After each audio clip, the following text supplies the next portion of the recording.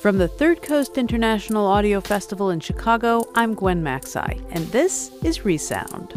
A taxi driver, Rodney William Woodgate, 23, was found murdered in his taxi on Old Cornell Road on Wednesday afternoon. Resound is a remix of music, documentaries, found sound, sound bites, and little sonic mysteries we find all over the world. On the air, the internet, we listen to everything we can get our ears on and bring you the best of what we hear each week on Resound. When I was about 11 or 12, we asked our mother how Uncle Rodney had died, because some of us thought he'd died because he was sick. Sandra Wilson? Yes? Police. Can we come in? In Australia, a woman named Sandra Wilson is known for many things. She established the first halfway house for women coming out of prison. She was a consultant on a popular TV series and, inadvertently, a touchstone in the gay rights movement. She was also, in the late 70s, the longest-serving female prisoner in New South Wales. The crime that landed her in prison made big headlines. She was instantly famous and notorious. When Wilson died in 1999, she left behind an unpublished memoir and a slew of personal papers. From these sources, producer Catherine Frayne tells the story of Wilson's life. Just a note before we begin. You'll hear the actual voice of Sandra Wilson from an interview Frayne dug up in the archives of the Australian Broadcasting Corporation. You'll also hear selections from Wilson's unpublished memoir, read by actor Linda Cropper. Here's Tit for Tat, the story of Sandra Wilson.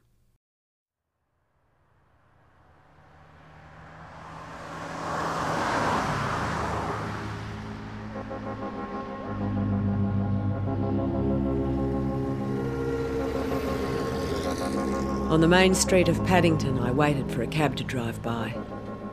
I had the strange feeling that my purpose was etched all over my face. One taxi saw me but continued straight on. I looked after him, thinking how lucky he was. A second cab passed and saw me. It started to stop but then accelerated away. The third cab stopped.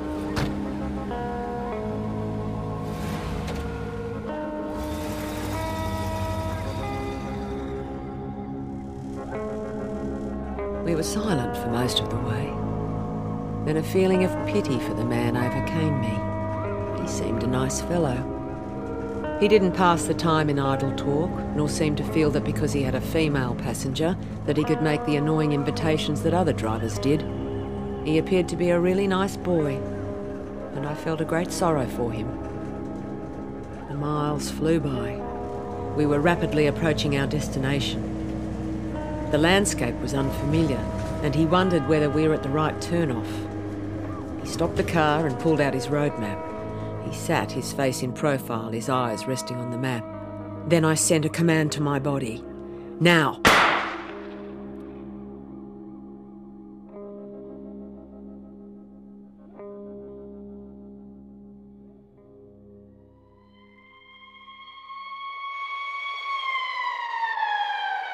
Sydney Morning Herald, 1st of May 1959. Mounted police in search for taxi killer. Sand dunes combed. A taxi driver, Rodney William Woodgate, 23, was found murdered in his taxi on Old Cornell Road on Wednesday afternoon. Detectives last night were trying to find a motive for the killing. They believe robbery may not have been behind Woodgate's death. When I was about 11 or 12, we asked our mother how Uncle Rodney had died, because some of us thought he'd died because he was sick, and some of us thought that he had been killed in the war. So we asked Mum, and that's when she told us that he'd been murdered. We were told that he was murdered by a woman who was called Sandra, and I remember that Mum told us that she had a mental illness, and then I remember Dad telling us at some stage that she thought that society owed her something, so she wanted to take it out on a man. So she went after a man who was young and good-looking, and she picked up Uncle Rodney's taxi. A young woman who shot a courteous and good-looking taxi driver because he was the type of man she wanted to kill was yesterday found not guilty of murder on the grounds of mental illness. In the Central Criminal Court, Mr Justice Wallace directed that the woman, Sandra Andrea Kane Wilson, 21, be kept in strict custody during the Governor's pleasure. Detective Clark of the CIB said that when Wilson gave herself up, she told him she believed she was a misfit in life and wanted to shoot somebody to square things up. She then intended to commit suicide, but found she did not have the courage. At the trial, government psychiatrist Dr McGeorge said he believed that Wilson was mentally ill and had been incapable of reasoning about the killing of Woodgate. Her defence of insanity was not contested by the Crown.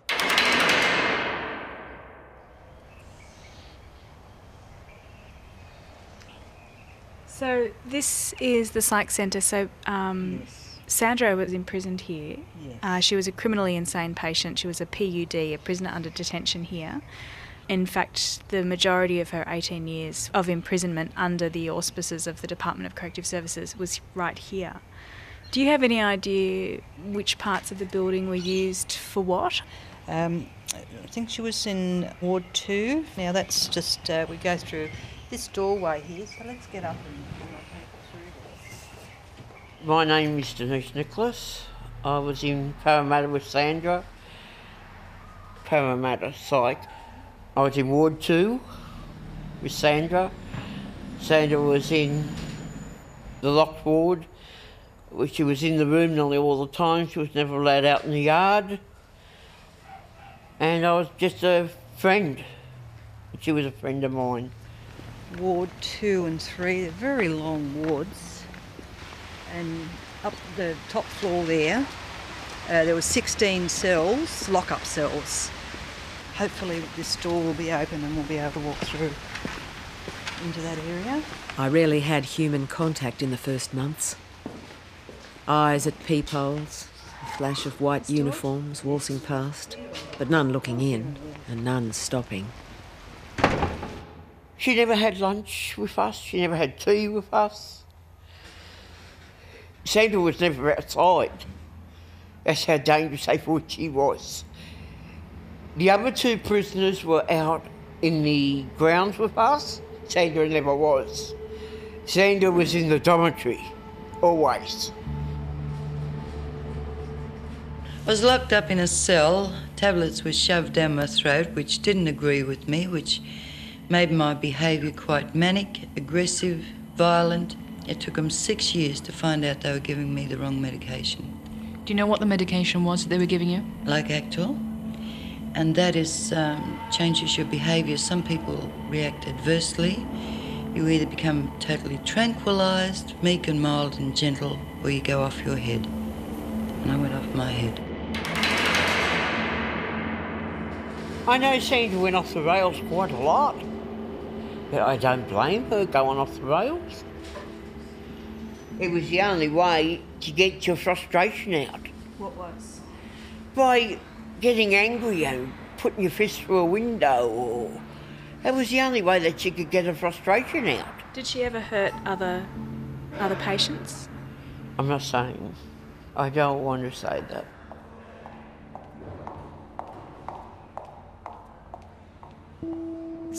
December 1967.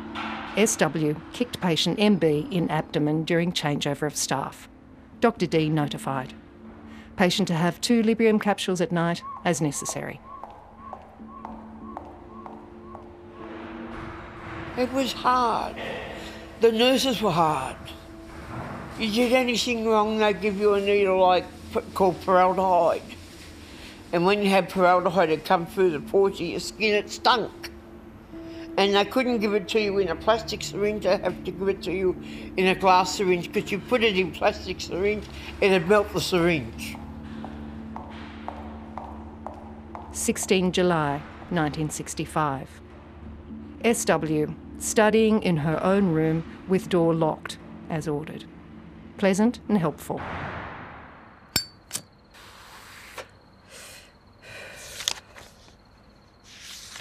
You've actually got her notebooks from the prison years, do you? Yes, yeah. The notebooks themselves are fascinating because they give an insight into the kinds of things she was interested in. Rebecca Jennings is a historian working through Sandra Wilson's personal papers and her unpublished memoir. She also was very committed to her studies, considering she had had a fairly interrupted education. But she continued to study for her leaving certificate and for a degree. She studied a large number of languages while in prison, and also various ancient scripts. And she also collected information on science, poetry, and did ultimately achieve several qualifications. So yeah, she was clearly an intelligent person and clearly somebody who valued knowledge.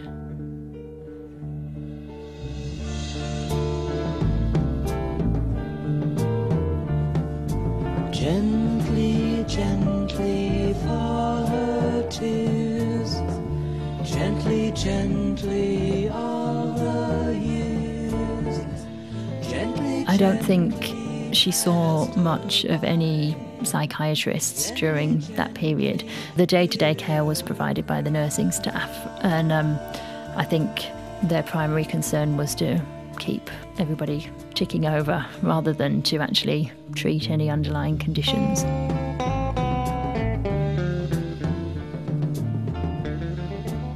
You spent how long in the psychiatric centre altogether? 12 years altogether. In fact, actually what happened, a doctor was there about 18 months and he made noises. He said, "Look, I think you're sane. What about if we start sanity proceedings?" I said, "Look, how long are you going to stay here in the job?" He said, "Well, my kids, I don't like moving them from school to school. I'm going to stay." I said, "Right, you can start." The final sticking point was the issue of whether or not she continued to pose a threat to society. And that was obviously quite a difficult question to answer while she was in a mental hospital. So after these questions and the board, then what happened? Oh, well, actually, right in the middle of it, I shot through. In 71, I shot through, and you see, they were threatening to take the book off me. I was starting the manuscript even then. I had superintendent's permission. And the ward charge thought, oh, you know, it's not too good. Sandy's getting a little bit emotional, you know, as she's reliving events, and she wanted to punish me for this and take the book off me, and I shot through a window and made a bit of a jump and went off with the book, posted it off, the Penguin. So after that, they said, well, she didn't harm anyone outside, didn't panic the nation, so, you know, we'll cover, and they did. Gently, gently fall her tears. Gently, gently all the years. Gently, gently passed her by. Gently, gently hear her cry.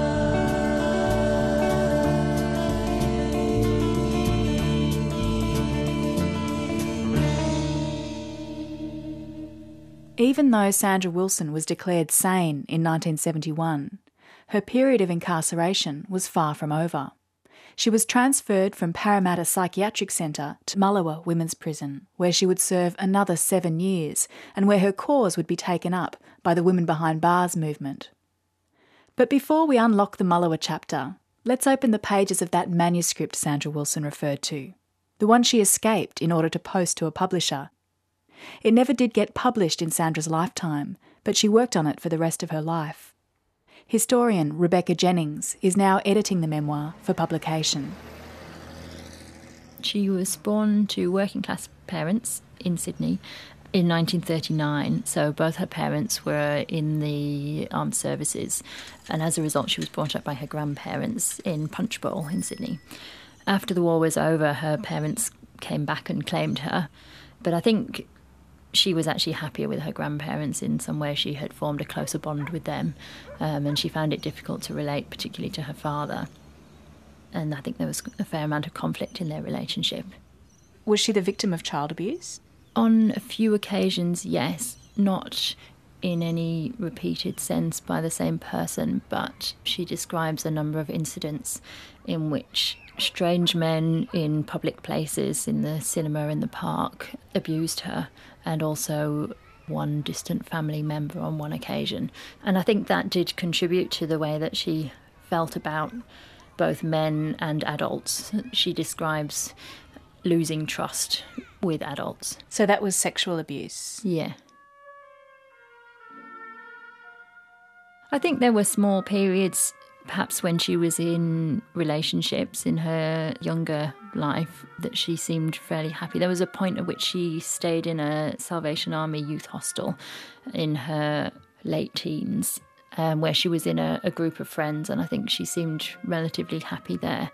But throughout her early life, there seemed to be this tension between wanting to find somebody and to fall in love and form a relationship, but being unable to do so. A lot of the behavioural issues that she exhibited could be traced back to the social pressures of being a lesbian in a society in which there was extreme social disapproval of same-sex desire. There was in our group a young girl named Barbara, very nice, but so quiet we scarcely heeded her. One night after tea, I suggested we all go up to my mother's home in Paddington to listen to our classical music at an appropriate volume. Thankfully, Mum was out, so there would be no interruptions. 5 or 6 of us crowded into the small lounge area where we squatted on the floor. I put the record on and turned out the lights. As I sat down, I found myself sitting next to Barbara, and my hand bumped hers in the dark. I apologised. "That's all right," she replied, and took my hand in hers. In the dark, I smiled to myself, gave her hand a quick squeeze, then settled back to enjoy the music, in addition to this unexpected pleasure.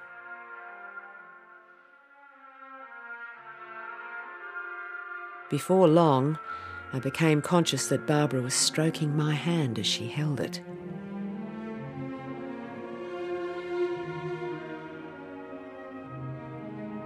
I visited her each night. It wasn't long before the lack of privacy, due to the thin walls at the hostel, began to worry us. We found a flat for rent at Bondi Beach and moved in, despite the high cost. Sandra Wilson? Yes? Police. Can we come in? We've received a complaint that you're living here with another girl. You have a friend named Tanya, don't you? You wrote a letter to her recently. Her mother read the letter. She notified us. Now, you can't try to deny you're a homosexual because the letter states quite plainly that you are, and that you're living with this other girl as man and wife. You're charged with having been exposed to moral danger. How do you plead? Was lesbianism a crime, per se? Well, technically not. The most fascinating aspect to the story for me, and the issue which really drew me in, was this issue of the precise legal standing of lesbianism in New South Wales in those post-war decades. There was no legislation against same-sex desire between women. There was between men, but not between women. But having said that, I think Sandra Wilson's story really demonstrates the extent to which the police and the justice system were able to persecute lesbians in that period, and also the way in which members of the public regarded it as illegal. And Sandra herself, in her teenage years, thought that the behaviour that she was carrying out was against the law. And I think part of that was about the fact that so little was discussed about lesbianism in this period. It was really a taboo subject that wasn't raised in any public forum. And because of that, people just really didn't know what the situation was. And it created an environment in which there was a huge amount of pressure on women to conceal the way that they felt. And I think for Sandra, that was what the main difficulty was. She wasn't the sort of person who was able to conceal her feelings. When she felt strongly about somebody, she wanted to tell everybody about it. And in that society, that really wasn't the best way to survive. The first teacher with whom I fell in love was rather self-controlled. Dear Sandra, this is just a short note to thank you for the lovely little present you sent me. I will always remember you by it. I do hope you're doing well at school and at the same time are enjoying yourself. Don't forget that high school depends on the efforts of this year. The second teacher I fell in love with was different.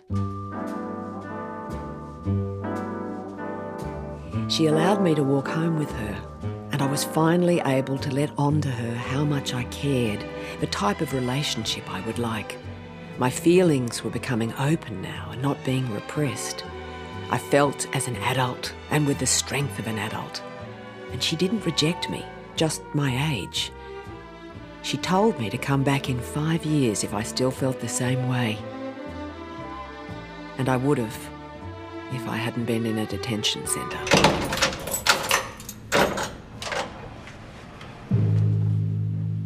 All these bashings of young girls are alleged to have occurred behind these walls, the century-old Parramatta Girls' Home. For decades now, there have been continuous allegations of bashings and continuous promises of inquiries from the Child Welfare Department. What kind of girls end up in Parramatta? Most of the girls were in for sexual moral offences, meaning they were having sex under the legal age of consent.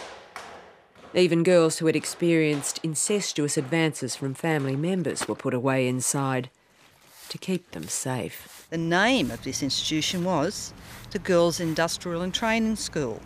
The whole principle being that girls would come here, they would be trained, their moral behaviour would be trained in housewife skills, domestic skills, things like that, to make them good wives and mothers or servants. That was the whole idea. And by doing all those things, that would stop them from having aberrant sexual behaviour. So, yeah. Girls have lovers in there, in Parramatta. They scratch for girls, stick pins in for girls, you know, as a lesbian way. And I don't... Scratch on your skin and stick pins in your skin. And things like that. And, I don't understand that, I must admit. You don't? Why would you stick a pin in yourself because you love someone? To prove that you love a girl. That's the way it goes in Parramatta. Every girl makes herself a set of fine underclothing and a smart frock which she will wear on discharge. Parramatta is a school. In the classroom, Valerie learns to read books that show her new standards she can apply to her own life.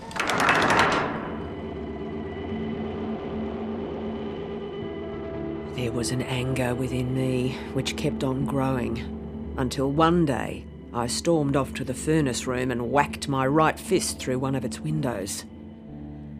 My hand was bandaged in the hospital clinic room, and I was escorted to the isolation room. I was to remain there for 3 weeks until my transfer to a mental hospital could be arranged. As a homosexual, I was more a psychiatric problem than a criminal one. The mental hospital chosen for me was at Gladesville, where I would remain under the jurisdiction of the Children's Court. Unexpectedly, her period in Gladesville Mental Hospital in her teenage years was actually one of the happiest periods of her life. She seemed very comfortable there. Up until that point, she'd been experiencing a lot of conflict with society in general about her sexuality. But because it had been acknowledged in the court system and so on that she was a homosexual, when she went to the mental hospital, it was known to the staff. So I think she felt more comfortable and more able to be herself in a way than she had done in wider society. Even when looking out the recreation room window and wondering what the world was like out there, I knew instinctively that I wouldn't be so happy in it, and that prejudice would return with all its sadness once I was outside this secure environment. Sandra Wilson spent most of 1954 confined at Gladesville Mental Hospital. 4 years later, at the age of 20, she chose to return to this kind of environment, this time not as a patient, but as a trainee psychiatric nurse. Her own mental health was fragile, though, and within 6 short months she'd find herself unravelling to the point of committing a crime so serious that she would be declared criminally insane. Rebecca Jennings takes up the story. She wanted to be a psychiatric nurse, partly because she had felt so comfortable at Gladesville Hospital, but also because she thought that it was an environment in which she was likely to meet another woman that she could form a relationship with. And she did. When she was a trainee psychiatric nurse, she began a relationship with another trainee nurse, and that lasted for quite a few months throughout their period of training. But it was also an environment in which she was under a huge amount of pressure. There was constant supervision of our activities. even during our own free time. Our lights had to be out by 10 o'clock at night, or we could be reported to the matron's office. The night nurse knocked on the door of all staff rostered on duty. Anyone not responding could be reported as being absent without leave. And this became the start of my problems, my real problems, for I was rarely in my own room. And in addition to that, of course, there was the fact that she was a former mental patient herself, which she had concealed from the hospital authorities when applying for the job. So she also needed to hide that aspect of her history. I started to disintegrate, despite being aware of the irony that I was wearing the uniform of a mental nurse at a time when I was maybe more mental than any of my charges. Ultimately, she was basically told that they wanted her to leave, that they didn't think that it was working and they didn't think that she was interacting well with the other staff. So she left, but maintained the relationship with this fellow nurse. Norma? Hello, love. Sorry to disturb you so late, but I'm in the area just outside the hospital. Just thought I'd drop by and see you for a minute. Sandra, I can't see you anymore. Norma, what did you just say? I'm sorry, but I can't see you anymore. What happened? Did Devlin get onto you? Did they pressure you? Has the doctor been having a go at you? Tell me what happened, please. Why did you change your mind? Please don't ask. I can't tell you. I honestly can't tell you why. Have they hurt you? Are they threatening to sack you? Sandy, if the majority of people are against it, it must be wrong. But you said you loved me. I can't talk about it. I can't explain it. I'm so terribly confused. It was that situation, that loss of that relationship, which really tipped her over the edge. I was conscious of the brightness of the sunshine hitting the leaves on passing trees, of the bright colours of the clothes of other pedestrians. I wondered whether they knew they were passing a dead person, for I was dead. I had only to shut down the outside machine to be completely dead. She initially considered committing suicide, but decided that society wouldn't miss her. Nobody would cry if she died, but that she wanted society to realise the pain that she'd gone through. So she decided that what she needed to do was take the life of somebody else, somebody who was a representative in a way of society. So she began to plan to kill somebody. But who should I kill? There was no single person at whom I could point my finger and say, there lies the blame. The only choice left to me was to pick out a single member of society. I had lost, and now society was to lose. Tit for tat. She'd had a bad experience a few years before on a taxi journey that she'd taken on her way to visit a previous ex-girlfriend. And so she decided that a taxi driver was somebody who would represent the way in which society had mistreated her. I was reminded of the other time I was catching a taxi to Central and of that poxed-up wog cab driver who was putting the hard word on me. Feelings started to flood back into the numbness, and I knew who the person would be. It would be a cab driver. Girl on taxi murder charge. Sydney Morning Herald, 6th of May, 1959. A 20-year-old nurse was charged at Central Police Station last night with the murder of Rodney William Woodgate, 23, of Bennett Street, Waverley. Woodgate, a taxi driver, was found dead in his taxi in the Sandhills near Kurnell on April 29. He had been shot through the head. Detectives questioned a girl last night at CIB headquarters. Just before midnight, she was taken to Central Police Station and charged. She will appear in court this morning. I'm Katrina Woodgate and I'm the eldest niece of Rodney Woodgate. Uncle Rodney was a university student. He was studying engineering at the University of New South Wales when he was murdered, and he was driving a taxi. It was a part-time job to earn some money. Extended family members have told us about his personality.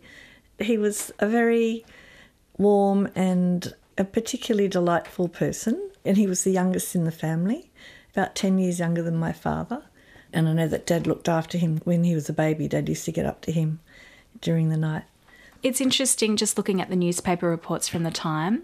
The family seemed to have really kept a distance from the media at that time. They didn't express any sort of anger or desire for vengeance. Why not? How do you explain that? I just don't think they ever would have done anything like that. They wouldn't have wanted to attract any publicity. Also because my father and my grandfather were both solicitors, perhaps they would have thought that it was best to be quite discreet about everything, and it would have been terribly painful. Mr J.B. Kearney for Woodgate's relatives told the coroner a curious feature of the case was that Wilson was engaged for some time at Rydalmere as a psychiatric nurse. My client feels the evidence does appear to infer there should be some investigation or check by the authorities of the background of nurses engaged in that type of nursing, he said. Her experience there appears to be a feature which led to some inward disturbance and to this tragedy. In one report, I think, speaking through their legal counsel, they referred to it as a tragedy. I think a lot of people would have described it in different terms. Yes. Well, it is a tragedy. It's terrible. Besides being a terrible tragedy in our family, for the family of Rodney, it is a terrible tragedy for someone who's mentally ill. The mental illness is tragic in itself. In a letter written to Anne Summers by Sandra Wilson from prison, she wrote this in 1976. I think Anne Summers had expressed interest in her case and wanted to help support the campaign for her release. And so Sandra Wilson was writing down, just in point form, her story, like what had happened, what had led to this point. And she wrote, "At the coroner's court, I saw his brother," she's referring to Rodney Woodgate's brother, "and he seemed to be camp. Of all the people I had to pick in the world, I had picked one who would most probably have understood best of all." What's your response to that? Well, no, they weren't camp at all, but they would have been well dressed. And I guess it might have been my father, I'm not sure. But yeah, they were professional people and they would have been well dressed. And they were, I suppose, quite sensitive types. I think also that, my father in particular, my experience of my father's family has been that they had a great respect for women and women were treated with great equality. So thinking about it, I think it's sort of quite ironic that she randomly selected Uncle Rodney and then, and he came from such a family.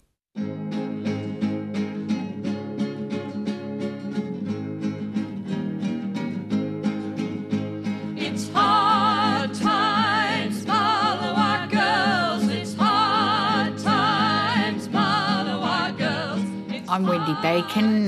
Well, these days I'm a professor of journalism at UTS, but in those days I was an activist for Women Behind Bars, and I was also, before that, a campaigner against censorship. So I met Sandra, I think, when I was in prison in the beginning of 1972. It's hard times, follow our girls. It's hard times every day. Yes, she was very straight, you could say, in some ways very conservative in style, very institutionalised, but clearly at that point sane, probably still very unhappy because she was locked up for a start, but sane. I could have a good conversation with her, and she told me a bit about her story. In 1976, I met Wendy Bacon from Women Behind Bars. They started visiting me. We started talking. And we started planning. Why would a sane person who was not guilty still be in prison? And that was the simple question that we started off with. And they'd sort of say, look, is it all right? Look, we're going to have a street demonstration 2 weeks' time. We're going to get outside the Goodsell building in Chifley Square. We're going to just squat. We want to take the issue to court and say that they're holding you illegally. And that's when things started to happen. This area in which we meet today is almost a microcosm of the foundations of Australia. The court, the barracks, the church, the Rum Hospital, and fittingly, across the way, the racecourse, now Hyde Park. And as the Commonwealth State Law Courts building, it symbolises our march from colony to state to nation. prison, Sandra in prison. It's the wrong decision. Now! Now! Now! Now! Now! Now! Now! Now! Now! When did things begin to change then? When the girls hit the streets, when the girls hit all the public buildings with the black spray paint. I mean, it might have caused some inconvenience to some citizens in getting it all erased, but it did create a lot of public discussion. It meant the newspapers carried the story. It meant that people started writing into the department. People got on TV and they, sort of pushed the issue. I do remember talking to Sandra about the tactics of the campaign. And, I think it did go against the grain for her. I don't think she wanted, she was wary, but I think she also saw that we were thinking of a whole range of angles and, we were really also looking out for her in very practical ways, and things like organising courses for her, trying to do something about her writing. And so however much she may have seen us on television as these like total ratbags, in practice she experienced us, I think, in a fairly different way for that. There was nothing violent about it. We were just executing our right to civil disobedience. 6 years ago, a panel of government psychiatrists concluded that Sandra Wilson was now sane, and yet they confined her to Mallowa Women's Prison where she has spent the last 6 years. Sandra Wilson has applied for parole every year since then, and every year it's been rejected, never with a reason given. Sandra Wilson can stay in prison until she dies unless something is done, and that's what we're planning to do. If anybody's interested in obtaining a leaflet, we've got plenty... Also, at that stage, there was quite a big movement developing around gay liberation issues. So, in a sense, we had an audience there as well. Not just an audience, but people who would sort of take up that point and argue that point. Stop police attacks on gay women in blacks! Stop police attacks on gay women in blacks! Stop police attacks on gay women in blacks! So partly we were saying she has been a victim of discrimination, but also that she was going out into a very different world where it was possible to be a homosexual with dignity. So her homosexuality and discrimination against her because of that was definitely part of the campaign. And in a sense, we were rediscovering the original story. Fall grey wolves and nothing but misery again. When Sandra comes marching home again, hurrah, hurrah. We'll give her a hearty welcome home, hurrah, hurrah. But if she's... In some ways it must have been a hard campaign because there was a very innocent victim of Sandra Wilson's crime. It was 17 years earlier. How did the victim and his family come into the debate or come into your considerations? Well, I actually believe that people are tried through the courts and they receive a punishment. In this case, there was a very, very severe punishment, although she was mentally ill at the time. I think in sentencing and in thinking about prisons and victims, it's really important to keep the victims separate. I think in our particular family, there was quite a bit of discussion at the time about it because it was in the newspapers, and I think there were probably some family members who were concerned about her release. And in 1978, I moved to Sydney at the age of 22 to start a new job with a company who were based in Glebe. And of course, I arrived in Glebe to find graffiti with Free Sandra Wilson painted in various places in Glebe Point Road. And I remember finding it quite confronting and quite disturbing, really. It wasn't very nice for a family member to be, seeing all of that. If Women Behind Bars hadn't taken up your case, I'd still be in jail. On the 29th of April 1959, Sandra Wilson shot a taxi driver. He was a complete stranger to her, and she killed him while mentally disturbed over the outcome of a lesbian love affair. 10 days ago, 18 years after committing the crime, Sandra was released, having earned the dubious distinction of being the longest-serving woman prisoner in New South Wales. What's it like being out? It's quite incredible. I still can't quite believe it all. Still feels like a dream that I'm going to wake up in the morning back in Mallowa and, I sort of think what a beautiful dream it was. Some of it must be hard to get used to after 18 years. Not really. I prepared for this moment all the time. Except the fact that I didn't expect to miss the place, and I did. I'm Tony Vinson, and a one-time head of the Department of Corrective Services in New South Wales. My contact with Sandra Wilson really occurred after my period of service, which was 1979, 1981, and my contact with Sandra was really around the halfway house that she'd established in Enmore for women coming out of prison. Sandra Wilson, who's recently started a halfway house for women and is a guest with us this morning for the first time. Welcome, Sandra. Thank you for joining us. Oh, look, I think she was such a determined person. Whatever else might or might not be said about her character, she was really keen to be of assistance to people coming out of the institution. You see, when people are released from prison, they have an emergency grant from the government of $100 over 5 weeks before they get the dole check. Now, $100 will not feed and, put a roof over someone's head for 5 weeks. No. Invariably, that person is in a position where they're forced to recommit a crime. Other people, because of their jail experience, are becoming institutionalised. All their friends are back in the jail environment. They have learnt to cope, not to like, but certainly to cope with the jail environment. And so they will deliberately recommit a crime so they can go back to an environment that they know. Yeah. Well, our house is an alternative to those choices. I was conscious of her excellent abilities in relating to supporters and potential supporters, and I think her own practical experience made her someone who could readily recognise when things were not going well in an individual's life. If you look at the people who go into prison, first of all, you've got drug addicts. This is not, in my eyes, a prison problem. It's a health problem. Then you've got the psychiatrically ill who, because they have committed a criminal offence, are punished.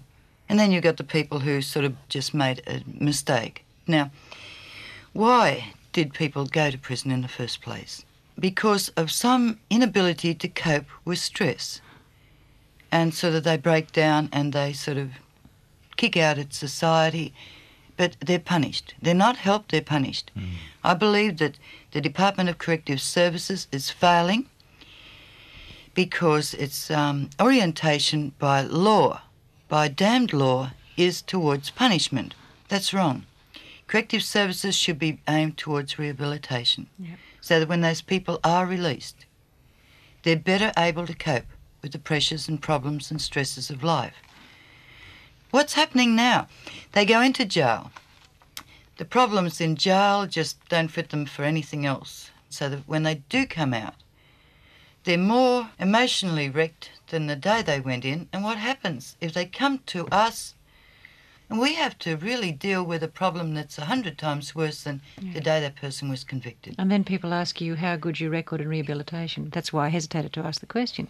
Yeah, well, I had the answer. You did indeed have the answer.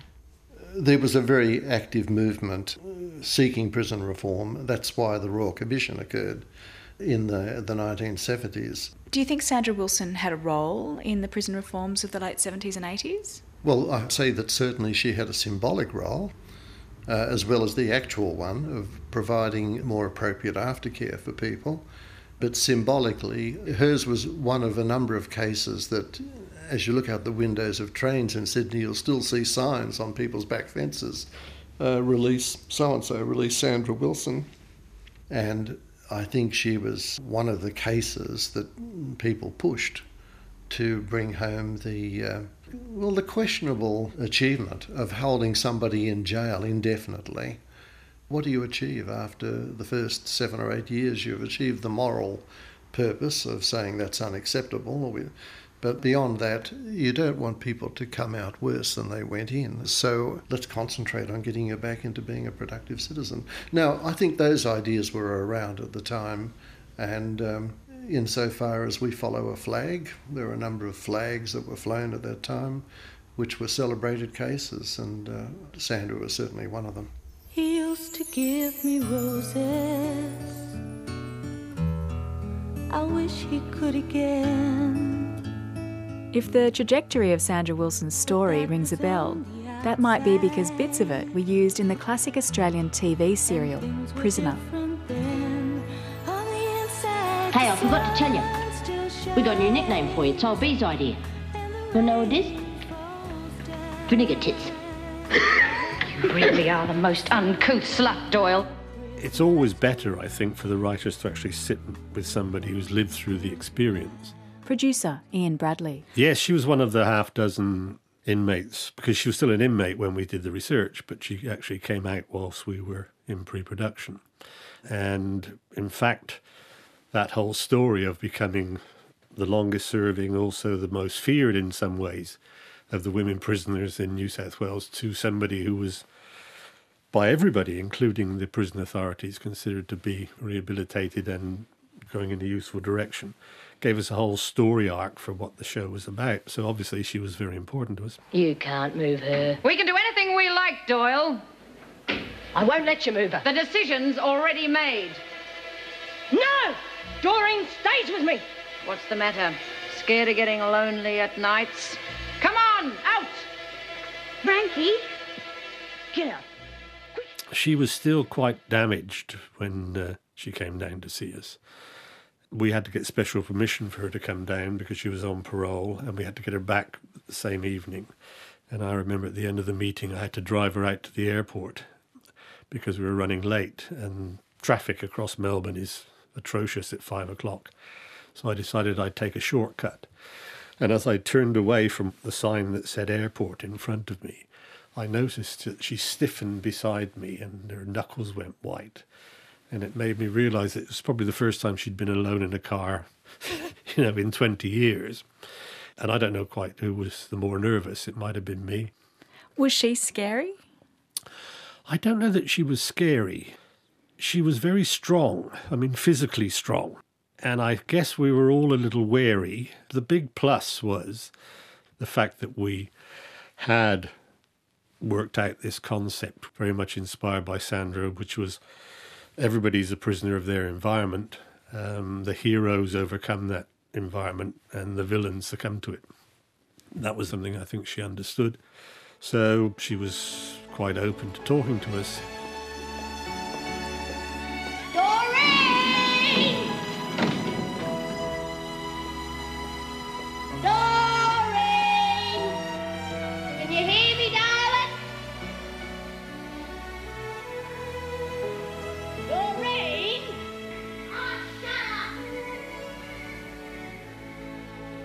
My personal prospects had changed for the better. Now I had met a mature lady named Mary through the drug and alcohol network. I didn't dare tell anyone we were going together for the first 6 months, lest it all be a dream and the dream would explode. This now led me to a further period of adjustment, because the last time someone had left me, I had retaliated violently while being mentally depressed and unstable. This time, when Mary left me after 2 years together, I examined my own behaviour and recognised that I had come to take her for granted. As I grew, Mary returned, and we both began growing closer together.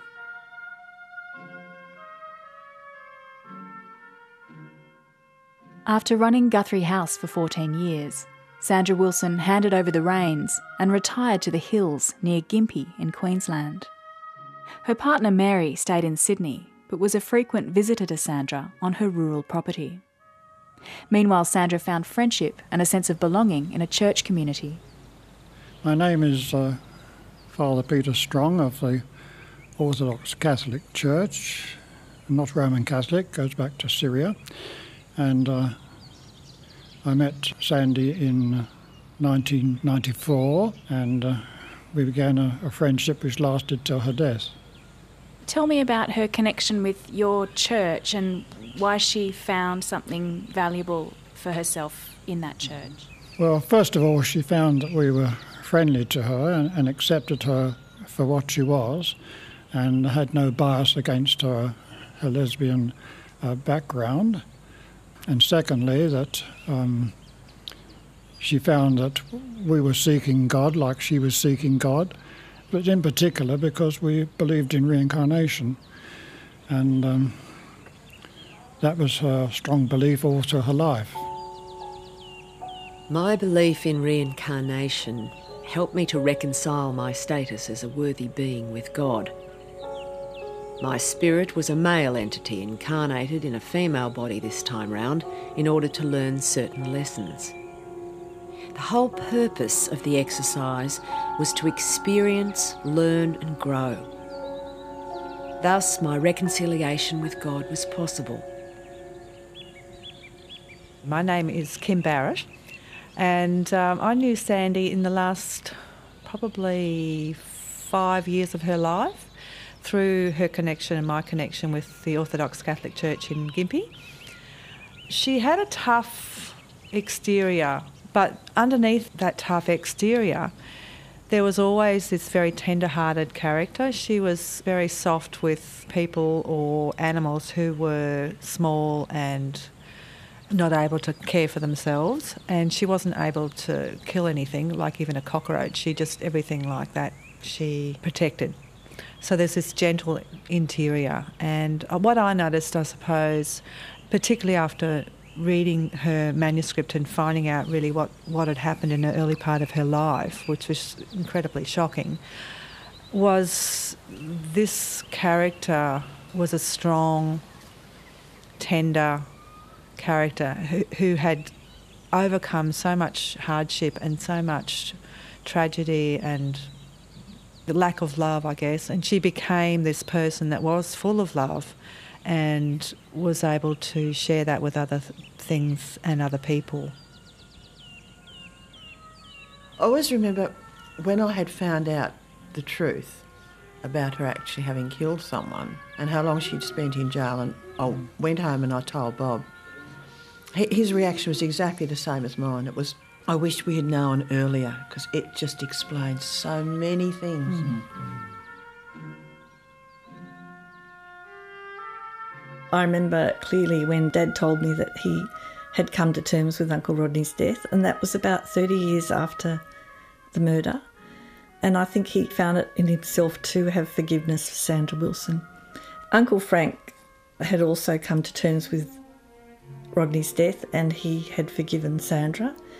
Uncle Frank wanted his daughter to find Sandra Wilson and to tell her that Frank had forgiven her. But by then, Sandra Wilson was dead.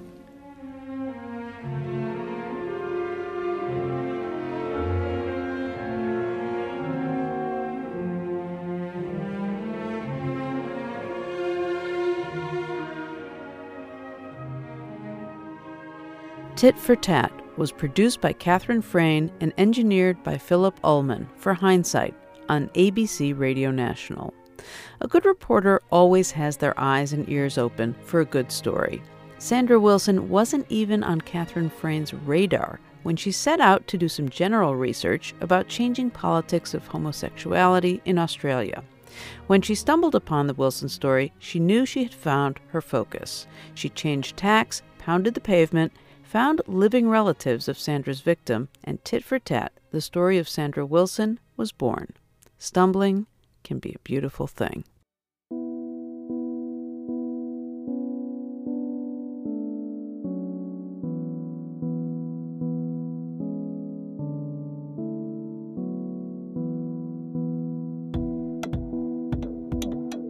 You've been listening to Resound from the Third Coast International Audio Festival in Chicago. I'm Gwen Maxey. This episode was produced by Katie Mingle and Dennis Funk. The program is curated by Johanna Zorn and Sarah Geiss of the Third Coast Festival. You can hear today's program at thirdcoastfestival.org, where you can also hear more than 1,500 outstanding documentaries from around the world, and subscribe to our podcast. Support for Resound comes from Emma, a web-based email marketing and communication service helping businesses and nonprofits manage their email campaigns and online surveys in style. More at myemma.com. Support for Resound also comes from Lula Cafe, celebrating its 15th year in Logan Square, serving sustainable food for breakfast, lunch, and dinner. More information about Lula's menu and the farms they work with is at lulacafe.com. The Third Coast International Audio Festival is a nonprofit arts organization made possible with lead funding from the Richard H. Driehaus Foundation and the John D. and Catherine T. MacArthur Foundation. Additional support is provided by the Agudino Foundation, the Menaki Foundation, and the National Endowment for the Arts. The Third Coast Festival is supported in part by a grant from the Illinois Arts Council Agency. Special thanks to our many individual contributors from Chicago and around the world. The Third Coast Festival was founded in 2000 by WBEZ Chicago. If you want to contact us, we would love to hear from you. Email us at resound@thirdcoastfestival.org. You can also connect with us through Facebook and Twitter. Resound returns next week with more radio that you can't hear anywhere else unless you live everywhere else.